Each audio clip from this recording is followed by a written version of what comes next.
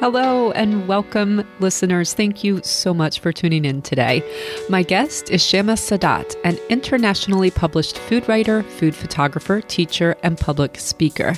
Shayma specializes in Silk Road cuisine, which is her chosen name for the style of cooking that incorporates her Afghan, Pakistani, and Persian heritages. So just this past July, Shayma presented a paper at the Oxford Symposium on Food, and the paper was titled Food Reimagined: Diasporic Identity and Authenticity. Her paper discusses the role of food in nostalgia and also, super interestingly to me, the concept of authenticity. I'm using air quotes to say that, authenticity, especially in Eastern cuisines, and why that can really be a problematic and limiting word used to label foods. While Shayma is a scholar, a writer, and an academic, she really is also a truly wonderful guest who talks about this topic of authenticity, food, and nostalgia from a very deeply personal perspective. I cannot wait for you to hear this episode. I also highly recommend trying Shayma's perfect chana masala, with just one secret surprise ingredient inspired by her own travels and memories. You can find all of that over on the companion website to this podcast, thestoriedrecipe.com. You can find show notes, all of my guest recipes, food, photography, and styling resources, and also a little bit more about the story behind this podcast. So I invite you to head over there, take a look around.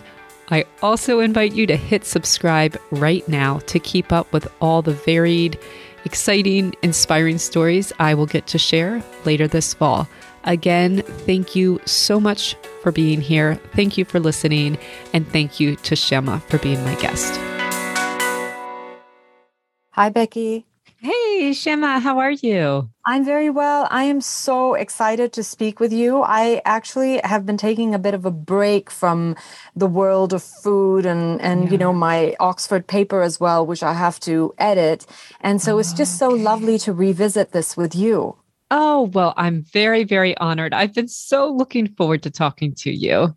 Thank you so much. And thank you for also being accommodating just with all my childcare issues going on right now. Shayma, I get it. I know you do. I know you do.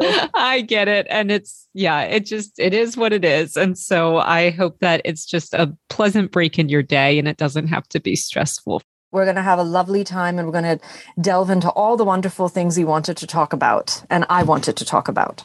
For sure. Yes, there may be too many, but we're going to make inroads. I have a feeling we could talk forever. So we could.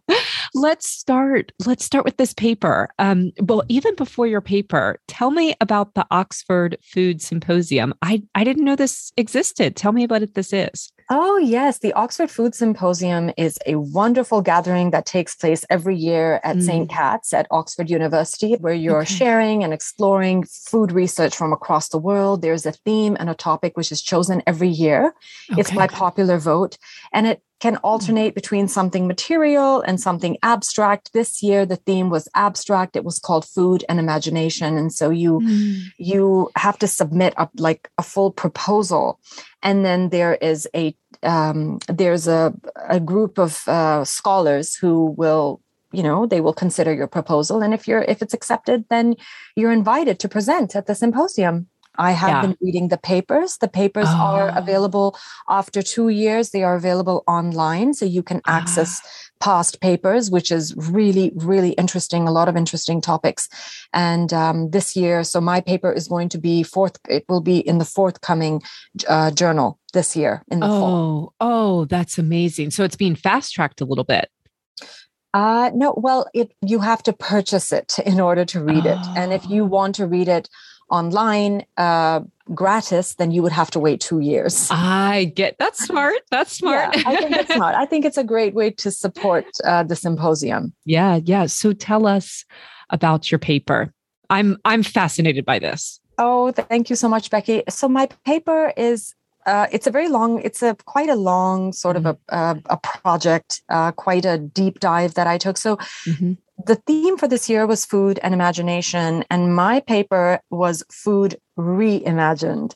And the reason I gave it that title is because my paper really is looking at diasporic identity and authenticity, because as you know, and I know that you have this love for food and, everything that's related to food, which is for me, culture and identity. Food is seen as a marker of culinary identity for those of us in the diaspora.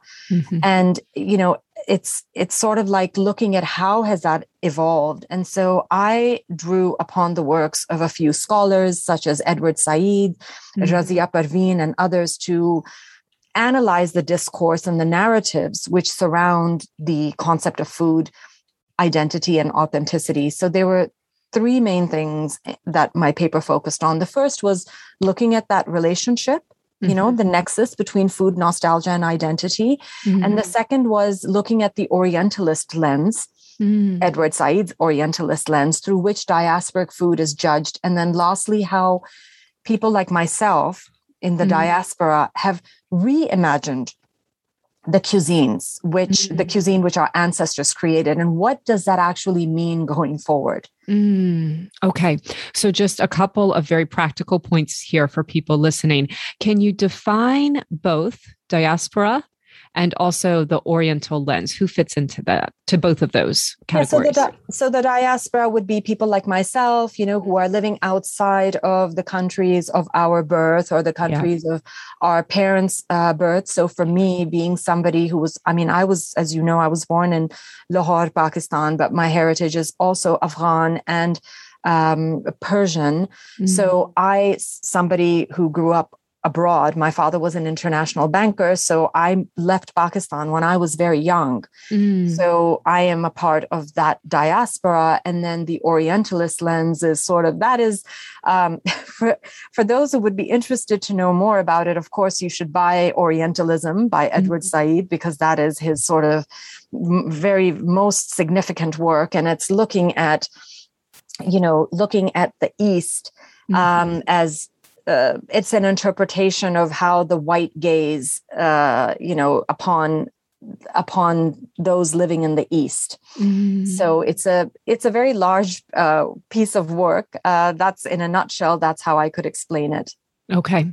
And the East would be from kind of like from Eastern Europe on, kind of with the outside being like maybe the islands to the east of Japan and stuff. The East for me, like when I look at, at least for this scope of the paper, I was looking at my part of the world, the East, meaning, Pakistan, Afghanistan, and Iran. So it's very focused for me. I wasn't sort of looking at it from a larger, from a more of a macro view, but that is, for me, it's like, how is the white gaze interpreting cuisine from my part of the world?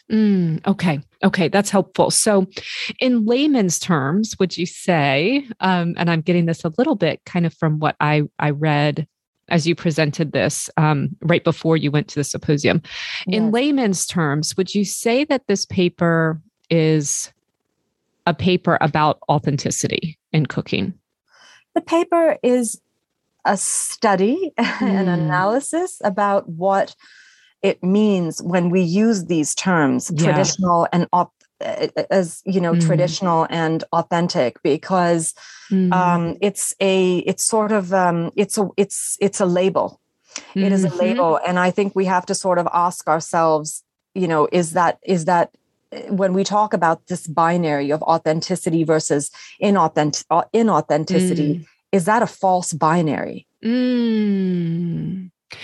Do you feel like there's a lot of controversy being created around those terms these days in the food world?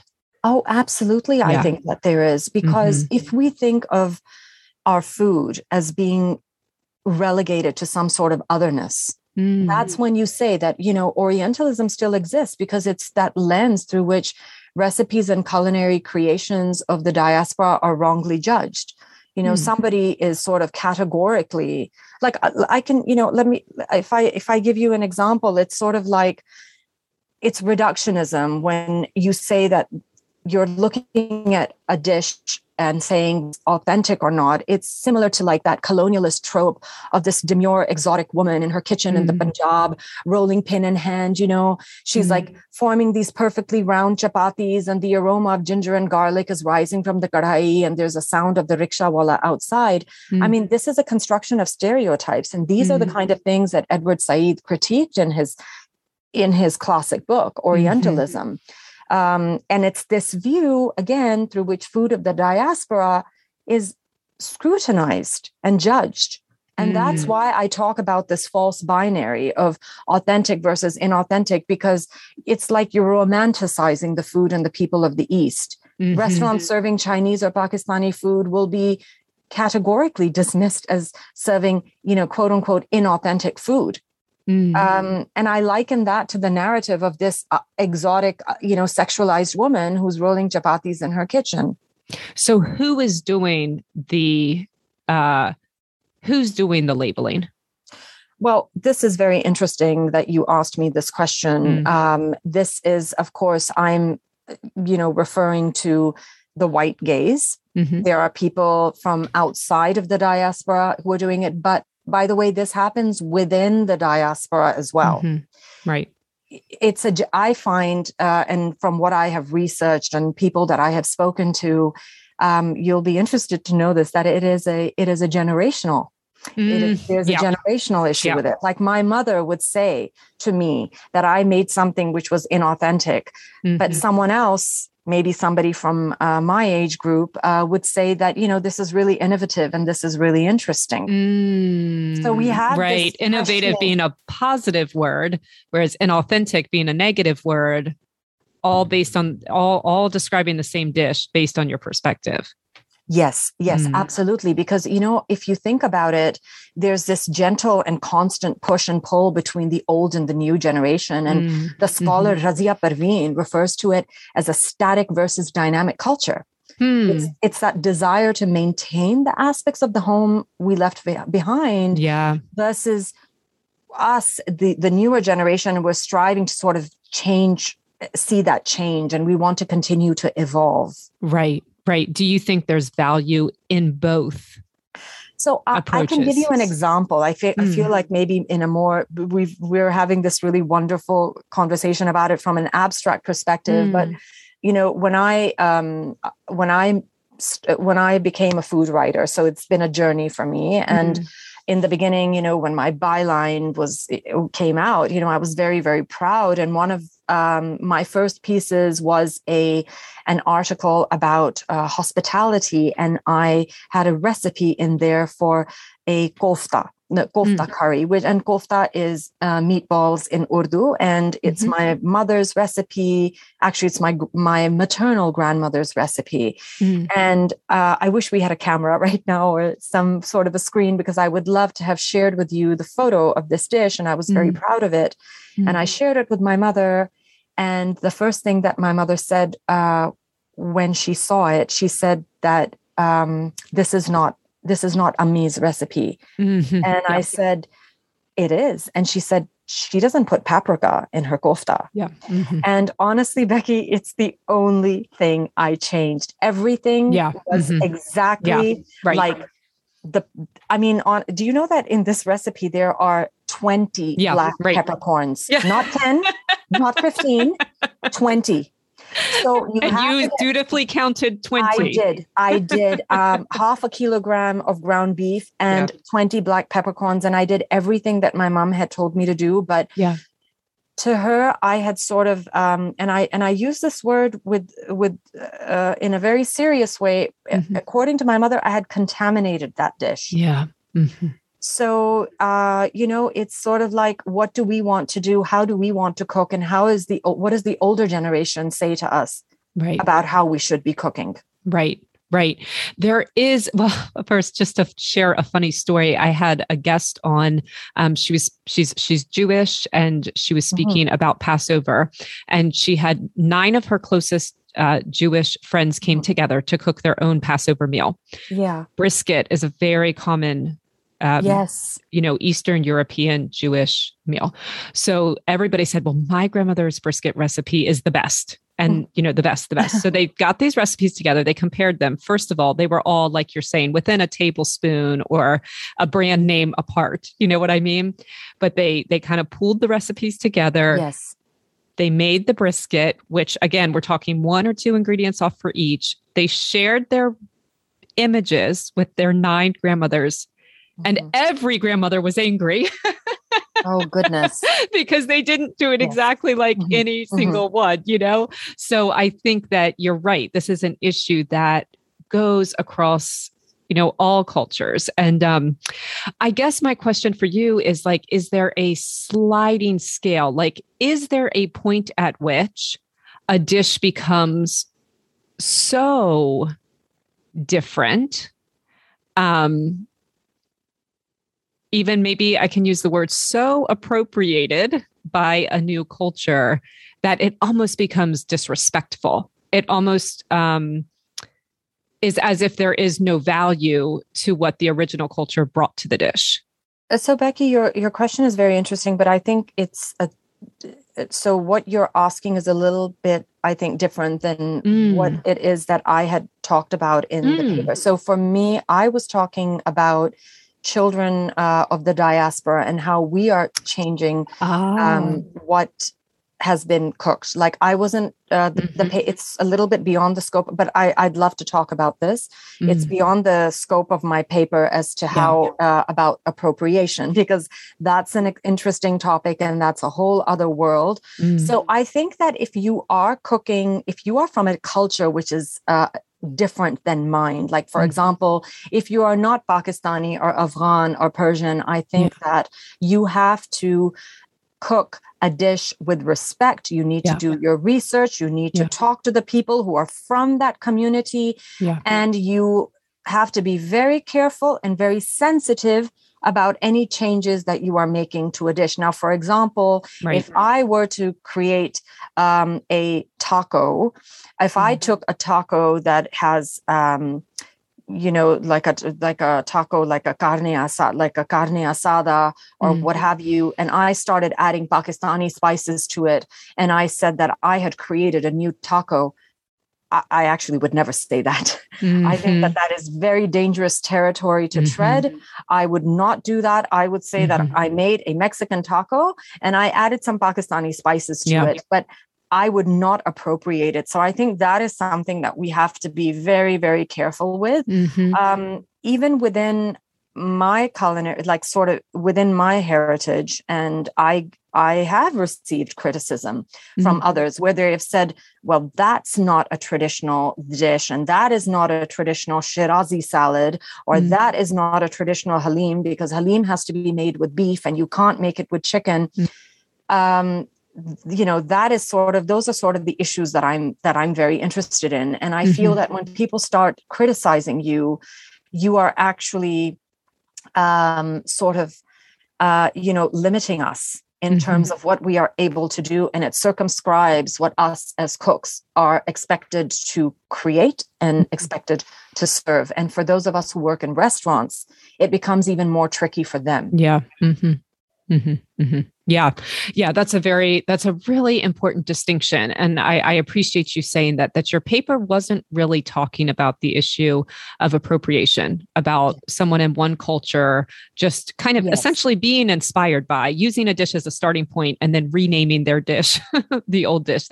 You were specifically writing about first or second generations of expatriates or immigrants to new lands and how they use the older recipes. Yes. And I'm so fascinated by that because, when you're going to different places, and I mean, I was recently visiting my family in Washington, D.C., one of the places where I grew up. I moved around a lot, and I find it so incredibly inspiring to see the kind of dishes that chefs with cultural backgrounds, such as, from Philippines or from Mexico or from India, and the kind of dishes that they are creating, because they are putting their personal touch into it. It's their paprika, the way I put the paprika in the kofta curry. And I just find it extremely interesting to see what they have been doing.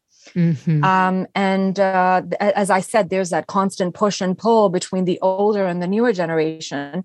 Yeah.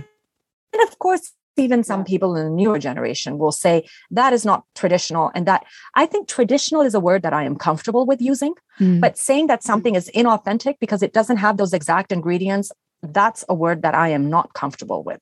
Because, the pursuit for the authentic is based on these notions of nostalgia, about how the dish is not to be contaminated by using extraneous ingredients. Yeah. And that then becomes very tricky.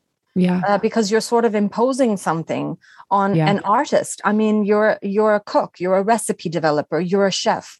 And so you're stifling their creativity and our sense of self. It's a very reductionist notion of authenticity. Yeah. So I'm wondering also if your paper discussed, you've laid out really clearly this difference between generations. And I'm wondering if you also discussed regional differences. So one that has come up a couple times on this podcast is a staple in West African cooking, jollof rice. Yes. But different countries, right? I mean, I'm looking even at your recipe. You gave me a chana masala, which is made in many, many cultures and countries with even access to different ingredients, right? So, I mean, everyone can't be the same as every other one because we're talking about major differences in agricultural zones and stuff. So did your paper talk about that at all? And how do you personally feel about that issue? So Becky, no, my paper did not go into regional differences, but for me, I feel the same way where I would say that, it's a matter of allowing people, giving, like, we have agency. And we should be able to be as creative as we want to. So I know exactly what you mean about jollof rice. One of the places that I grew up was actually Lagos, Nigeria. Oh. And when we were living there, we had somebody who helped us in our household. His name was Josiah, and he taught my mother how to make jollof rice. And I'm quite sure that if I shared that recipe with some of my friends, like maybe a friend of mine who's from Ghana, she would say that, that's not the correct recipe because different households have different recipes. And so, I think what I would say in response to what you're asking me is, I would say one of my students whom I interviewed for my paper, her name is Harleen Kaur, and she was a student of mine at Centennial College, where I'm an adjunct professor. And it was a recipe development course that I was teaching. And she is now a production chef in Toronto.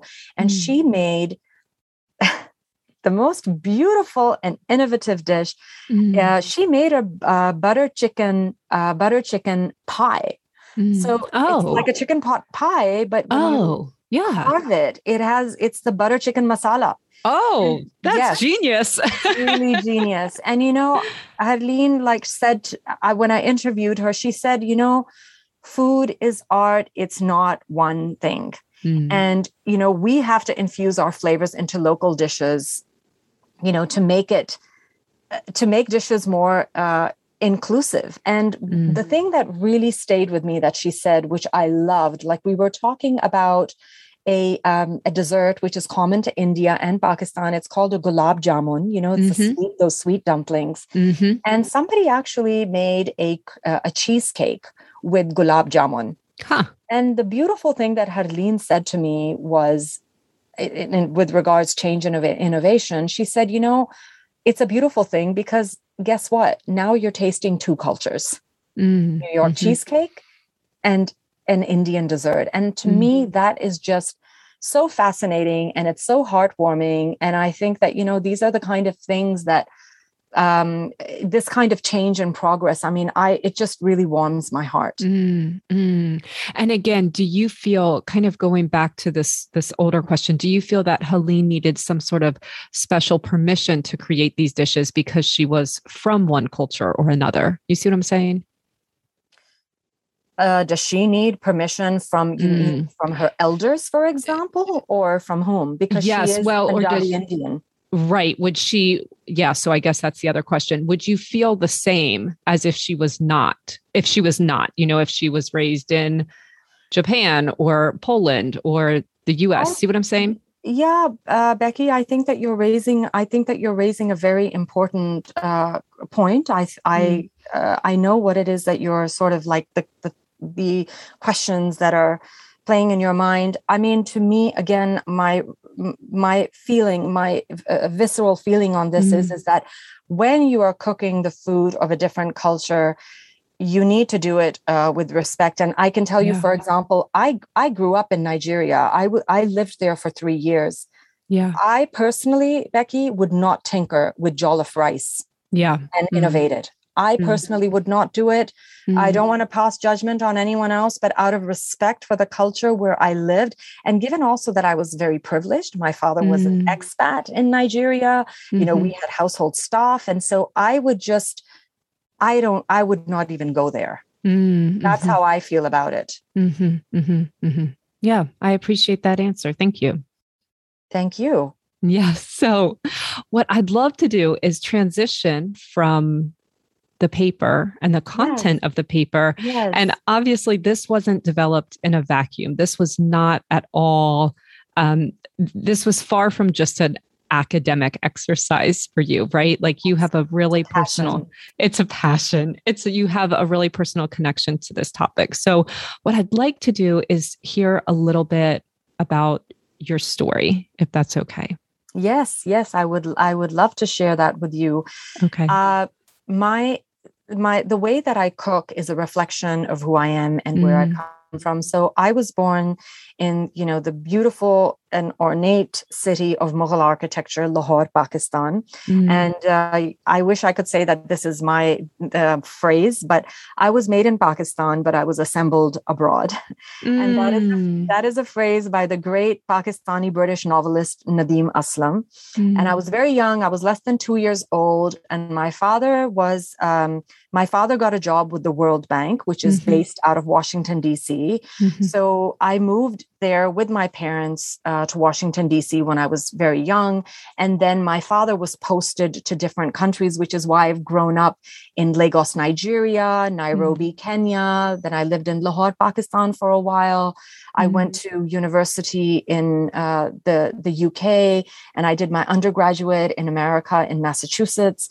So it's sort of like the pantries of the different countries that I lived in very much inform the way that I cook. And that's why, this paper came about, because I feel that my heritage is a confluence of the landscapes of the country that I've lived in. And so the way that I cook is very much a reflection of that. And in addition, you were born in Pakistan, assembled abroad, as you said, and you have additional heritages as well, correct? Yes. So my father's side of the family, from a very long time ago, they were from Afghanistan, and then they migrated to Pakistan. And my father's mother, my paternal grandmother, her heritage is Persian, which is a side of my cultural heritage and my culinary heritage, which I actually discovered quite late in life. It was actually after my grandmother had passed away, and she passed away in 1990,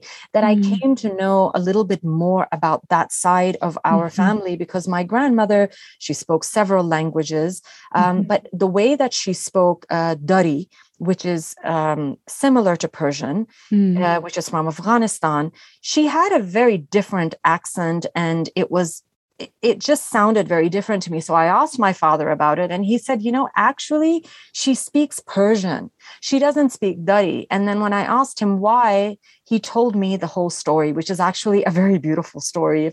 If we have time, I can very quickly tell you. I would love to hear it, please. And this is your father's mother. Yes, my father's mother, Shayma Saadat.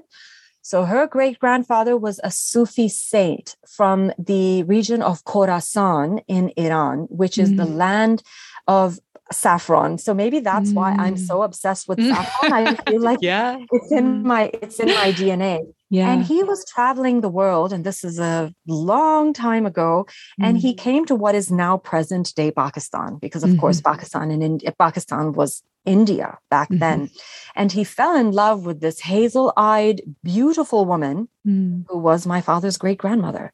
And he never went back to Iran. Wow. He ended up living and dying in what is now present day Pakistan. So that is the Persian side of my family. And so I'm just so fascinated by it. And I really did sort of like it was something that I felt that I needed to know more about, because it was a part of me somehow. I knew. And because my grandmother had passed away in 1990, I just needed to know more. And by cooking the food of that from that part of the world, it felt like it brought me closer to her. And it brought me closer to my heritage. That is beautiful. That is beautiful. Thank you. Yeah. My question for you is, I have a couple. So first of all, I'm curious, did it feel like when you started to cook Persian food, did that feel like a totally new frontier, or did you see a lot of relationships between that food and the Pakistani food that you were already cooking? And just to piggyback, so then I'll give you the floor. Tell me a little bit in general about the similarities between the cultures of your heritage, and then we'll talk about the cultures that you also lived in. Yes, that I'm so excited that you asked me about this, about good. Like, what I discovered about it, because so already in my family, and specifically from my father's side of the family, the food is sort of, so the word fusion is sort of like something that we don't use anymore, because rather than using the word fusion, we just say, we have different influences in the way that we cook. But truly, if I had to use a word that we're not supposed to use, I would use the word fusion, because for example, if you have Afghan food, there's not a lot of heat in it, meaning that, spice, yes, but spice can be cumin, it can be cardamom, it can be saffron. When I speak of Pakistani food or Punjabi food having spice, I'm sort of talking about that kick of heat, that makes my nose water a little bit, makes my eyes water.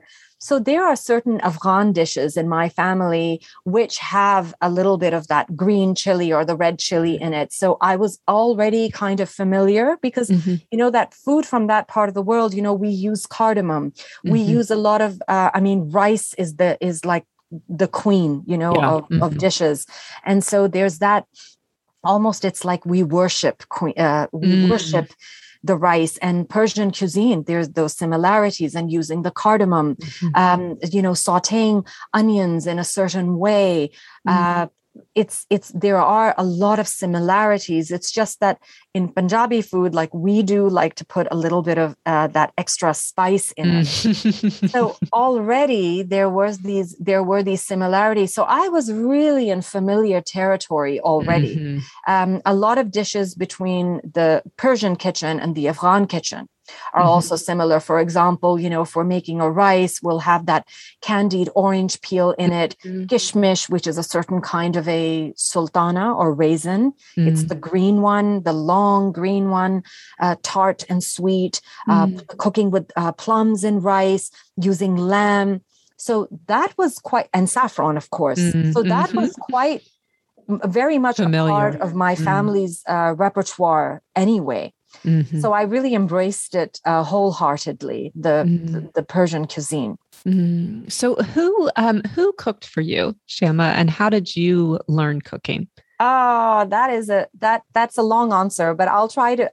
That's okay. That's what this is all about. Take your time. I will try to keep it short. So who cooked for me? Now, so I, when I was growing up, so like from when I moved to the United States until up to when we moved to Nigeria, when I was about 8 years old, it was my mother who was doing all the cooking in our house. And my mother was actually very, very, I would say, she was intrepid, and she would be doing all kinds of interesting things. And again, to use the word fusion, is that, she would, for example, if she made something like a spiced ground beef dish, and my father was traveling, my mother would take out some Elio's pizza from the freezer. She would put it in the oven.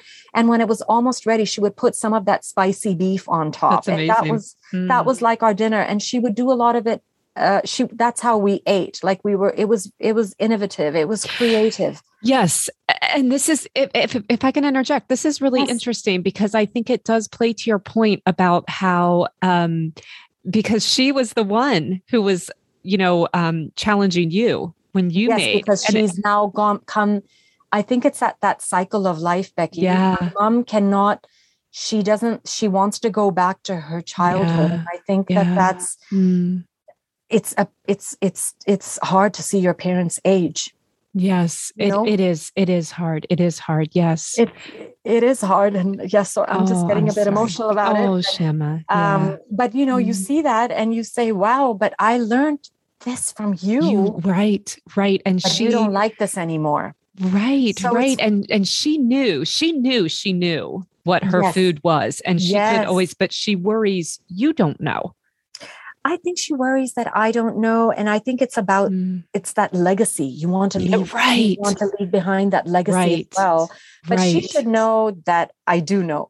Yes. I can't, if I have to make that authentic dal with the tadka, the way that she makes it. You can do it. Chicken kadhai that she makes it. Absolutely. I know that she puts those slivered, pieces of ginger, the matchsticks on at the end. But it's delicious. Interesting. So up until the age of 8, that's the way we ate. And then when we moved to Nigeria, yes, my mother was in the kitchen, but we did have household staff. So I'm very open about that I come from privilege, and there was a certain way that food was served. So what I found very interesting was that my mother worked with whoever it was that was in our kitchen, and she taught them how to make Pakistani food. So Josiah, who taught my mother how to make jollof rice, was making the most amazing Punjabi Pakistani curries and the dal and his rice. If you shut your eyes and you ate it, you would not know whether my mother made it or whether Josiah made it. Amazing.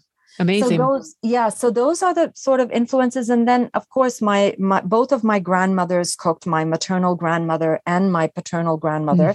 My maternal grandmother made a lot of the comfort food for me. So she would make chicken broth, which we call chicken yakhni in Urdu, if I was poorly, or she would make, other kinds of rice dishes for me. Whereas my father's mother, whom we call Madar in Farsi, which means mother, she was, for her, cooking was something that was done by household staff. Meaning the everyday dishes. So if it was rice or lentils, vegetables, chicken and whatnot, she was extremely experimental, and she was very excited about learning how to make dishes from other cultures. So when my grandparents, my paternal grandparents in Lahore, they had friends from different cultural backgrounds, and the American consul general and his wife were very good friends of my grandparents, and their chef taught my grandmother how to make a roast chicken, my grandmother how to make a roast chicken, how to make a traditional apple pie, and how to make apple dumplings and things like that. So those are the kind of dishes that my grandmother used to make in her home and that she would make for me. So she would make, for example, fresh mayonnaise. Which again, she learned that at the Alliance Française, where they used to have these culinary classes back in the day. Amazing. So there are a lot of different influences, but very different types of dishes. And at that time in your life, everyone was very open to the give and take of, I'm teaching you to make Punjabi food. You're teaching me to make roast chicken. I'm learning jollof rice. There was just this give and take. And that was a very, it was a free exchange. It was a free exchange. But I have to be honest with you, I wasn't that interested in learning how to make Pakistani food. Yeah. Really? Tell me Yeah. why. No, I wasn't. I wasn't very interested in learning how to make Pakistani food. The dishes that I made, so the first thing that I made, I was 11 years old and we were living in Lagos, Nigeria, and it was really disgusting. I What made was it? I made a blueberry cobbler, which I made from a recipe book. So I was in the American International School of Lagos, and there was this really Okay. cool cookbook that the school put together with. So my mother's recipe, I think for beef and potato Pakistani curry was in it. And Okay. Yeah. my best friend Hagit, her mother had a souf ganyot, which was an Israeli recipe, and there were all kinds of interesting recipes in it. And somebody had a blueberry cobbler, and I'm not criticizing their recipe, but I was using tinned blueberries. I mean, you Oh, cannot, yeah. yeah, I mean, it was just I'm sure it wasn't too awful. no, it was awful. It was really bad. And, so that's when I started cooking. And then when we moved back to Washington, D.C., Mhm. I became really, really interested, like my mother, Mm. in Chinese cooking. And it was Oh, mostly Cantonese oh, where did that come and from? then Thai. Oh, Pakistanis love food Mm. like Chinese food. And, we Mm. also have the Hakka food in Pakistan, and we have a Chinese population, like Chinese Pakistanis in Okay. Pakistan and in India. So Okay. we love Mm. Chinese and Thai and, food from, Yeah. Southeast Asia. I mean, we really, really adore it. So my mother was really into it. And so those are the kind of dishes that I started cooking. So Pakistani food was not until much later, until I was a student at Cambridge in England. Okay. And then was that a way of connecting with your family? Was it because of the community you were around? What? Yes. No, Mm. it was just a sort of a way of, it was like, when you're feeling homesick and you want to eat that food. And Yeah. so I Hmm. was making a lot of lentil. Honestly, two of the most difficult dishes I find to make are dal, the lentils, and rice, because Mm. there aren't that many ingredients. Yeah. There's no room for error. There's no room for error. And, Yeah. your dal could be sort of the water evaporating and you're kind of like, oh, the dal is still raw. And you Mm. could have the rice, which would turn to mush. And so that was something that I cooked quite a lot. But to be honest, Becky, it wasn't until, well, when I was living in Italy, that's when I did a lot of Pakistani cooking. And that was Mhm. just because I was so homesick and I Yeah. needed to have something other than pasta. And that's when I made the chana masala a lot, the recipe Mm. that I shared with you. Right, right. So would you, call your mom and talk through these things? Was it a point of connection? Um, Yes. And it yeah. was very expensive, by the way, Oh, because I was thinking about that. Yes, in Italy. Yeah.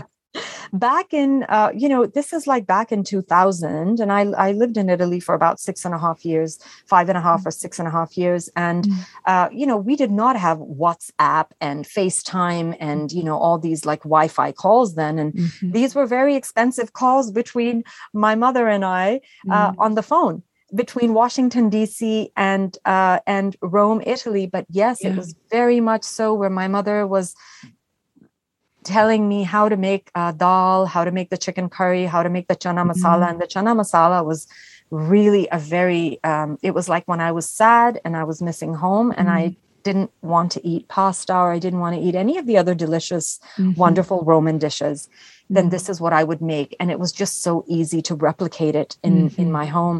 And I Mm. always had a bag of Tilda basmati, which my best friend who lived in London at the time, he would come and visit me sometimes from London. And all of our friends, by the way, used to make fun of him and say, oh my God, Kashif is like carrying a 5 kg bag of Tilda from London to Rome for Shayma. Don't they get rice in Rome? I don't know. Maybe you could find it in Rome, but it was just easier to tell a friend to pick it up from Yeah. Southall in London. Yeah, I interviewed someone last year. She actually is Iranian, and her name's Hanye, and she's moved. I think she's like moved 5 times now, and we just were kind of exploring the topic of home, and one of the things she said is that when she finally finds the rice, like it's a very specific kind of rice that they eat in Iran. When she finally finds that rice, she's like, okay, now I feel home. Yes, exactly. It's something that you eat and you think, okay, I'm home. I mean, even if even when we come back from a trip, Becky, like if we've been away for 2 weeks, and I'm very grateful for it. Like we went to Croatia and, a few years ago, and the food there is wonderful. But the first thing that my husband and I wanted to have when we came back home to Toronto was dal chawal, which is lentils and rice and a little bit of mango pickle. It's just sort of coming back home, and then your tummy also wants to feel to settle, right? Yes, it settles. yes. Yeah.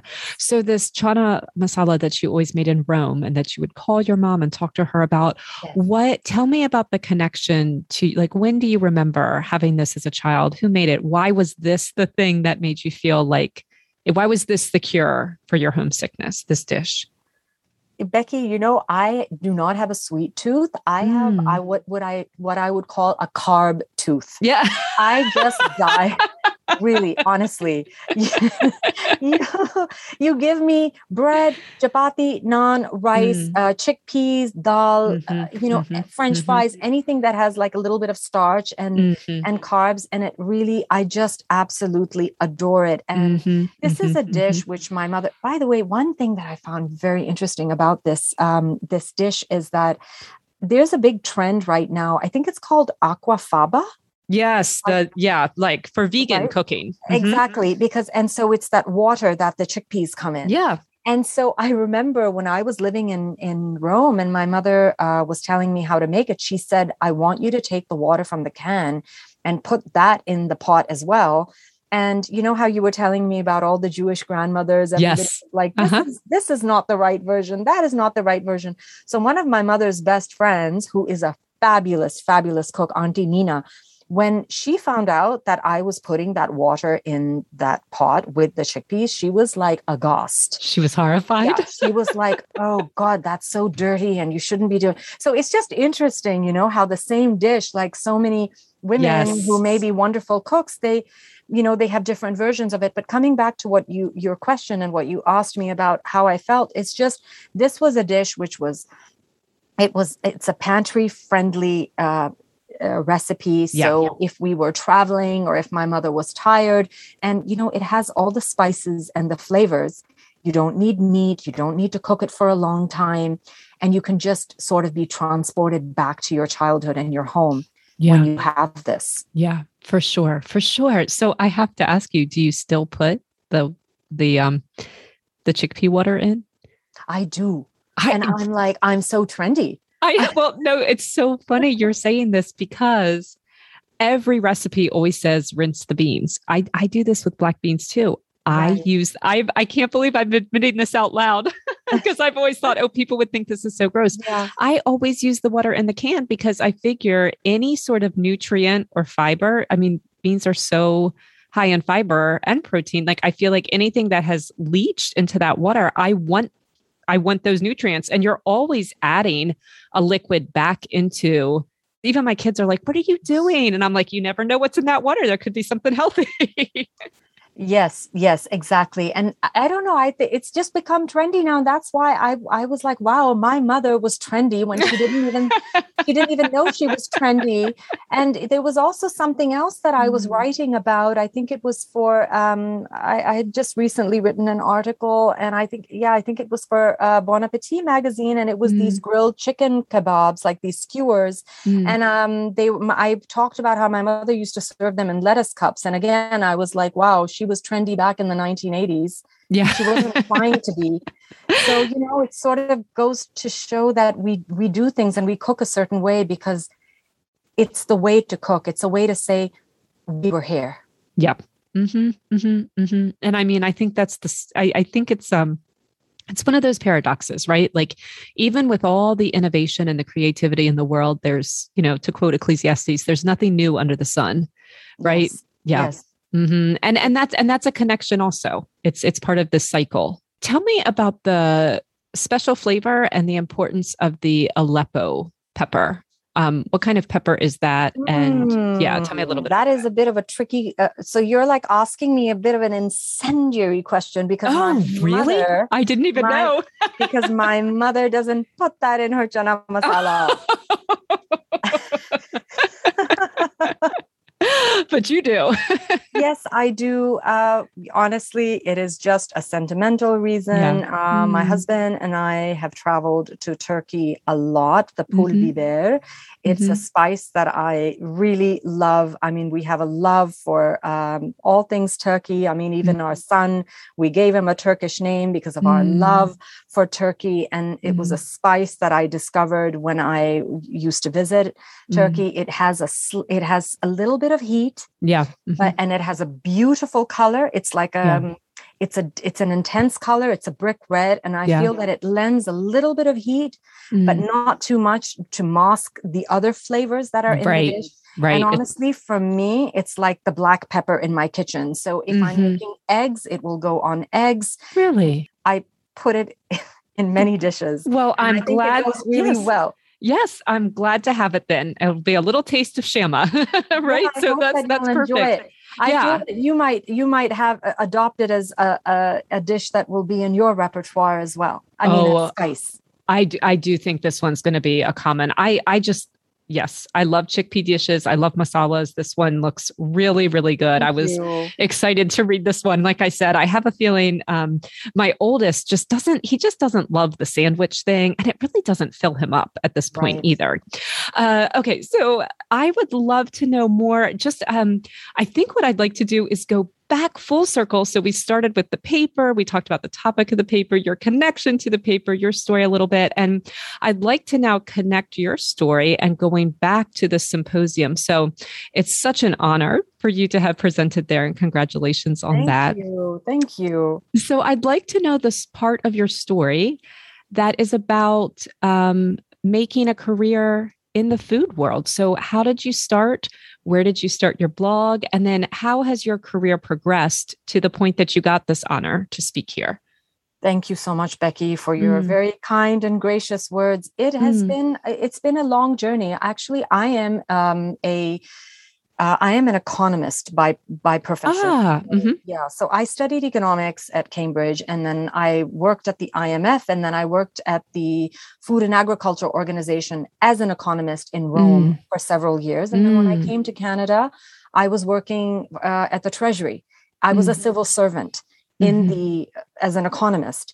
And this was in 2009. And on the side, I started putting pencil to paper and documenting the recipes of my heritage because, as you know, because I know you speak to so many interesting people, and I know that you have an interest in food, that, recipes from my part of the world are passed down through an oral tradition, and they are just not written down. So if I ask my mother for a recipe, she gets a little bit agitated with me and says, "Don't ask me for measurements." Right. I really wanted measurements. Right. So when I came here in 2009, I'd just gotten married, but I didn't have any friends in Toronto. I'd moved here from Rome, Italy. I was I was down. I was depressed at that time. And so I started cooking the food of my childhood, and I started writing these recipes down. And then I started working as a civil servant soon after. And so on the side, I had this blog, The Spice Spoon. And I think that the blog was really like my launch pad for what it is that I'm doing in my life now, because I know that sometimes people are a little bit derogatory towards food bloggers, but honestly, it's my biggest honor. You learn how to be a photographer. You learn how to style. You learn coding. You're a web developer. You're a graphic designer. You're a recipe developer, and you are a cook, right? Yeah. You have to do all of these things. And an entrepreneur, a business developer. And you're an entrepreneur. And so that sort of was my side hustle for a very long time. And then in 2018, there came a time when my work in the world of food had ramped up so much. I just couldn't do both jobs. I couldn't do both anymore. And my mother is the only person. So my father, my sisters, one of my sisters and the other sister and her husband, they were all very supportive of me resigning, doing the food job full time. My one sister and my mother, women are they're a little bit more risk averse. So they were like, you have a job, you have a pension. Like, why would you leave that? You're doing so well. And, so it was interesting. I mean, they're very supportive, but it was one of those conversations that was going on in the house. And then in December of 2018, I resigned from my civil service job and I started doing my food related work full time. And it's touch wood. It's worked out very well. And it's also afforded me a little bit of flexibility as a mother, as a parent. Yeah. Mm-hmm. My husband has no flexibility in his work hours. His job is that sort of 9 to 5, what he does. And it's 9 to midnight. Yeah. Right. So and on call from midnight to 6. Yes. So I have a little bit more flexibility, but I think I also have so many, my income stream is so diversified now that I don't even have an elevator pitch, Becky. Like if somebody asks me what I do, it will take me a bit of time to sort of answer what it is that I do. Yeah. So let me ask you this then. We'll close with this because you have a hard out. What is it? What message and what skills do you want to offer and spread with your work? By your work, I don't mean any specific thing. I mean like your work in this food.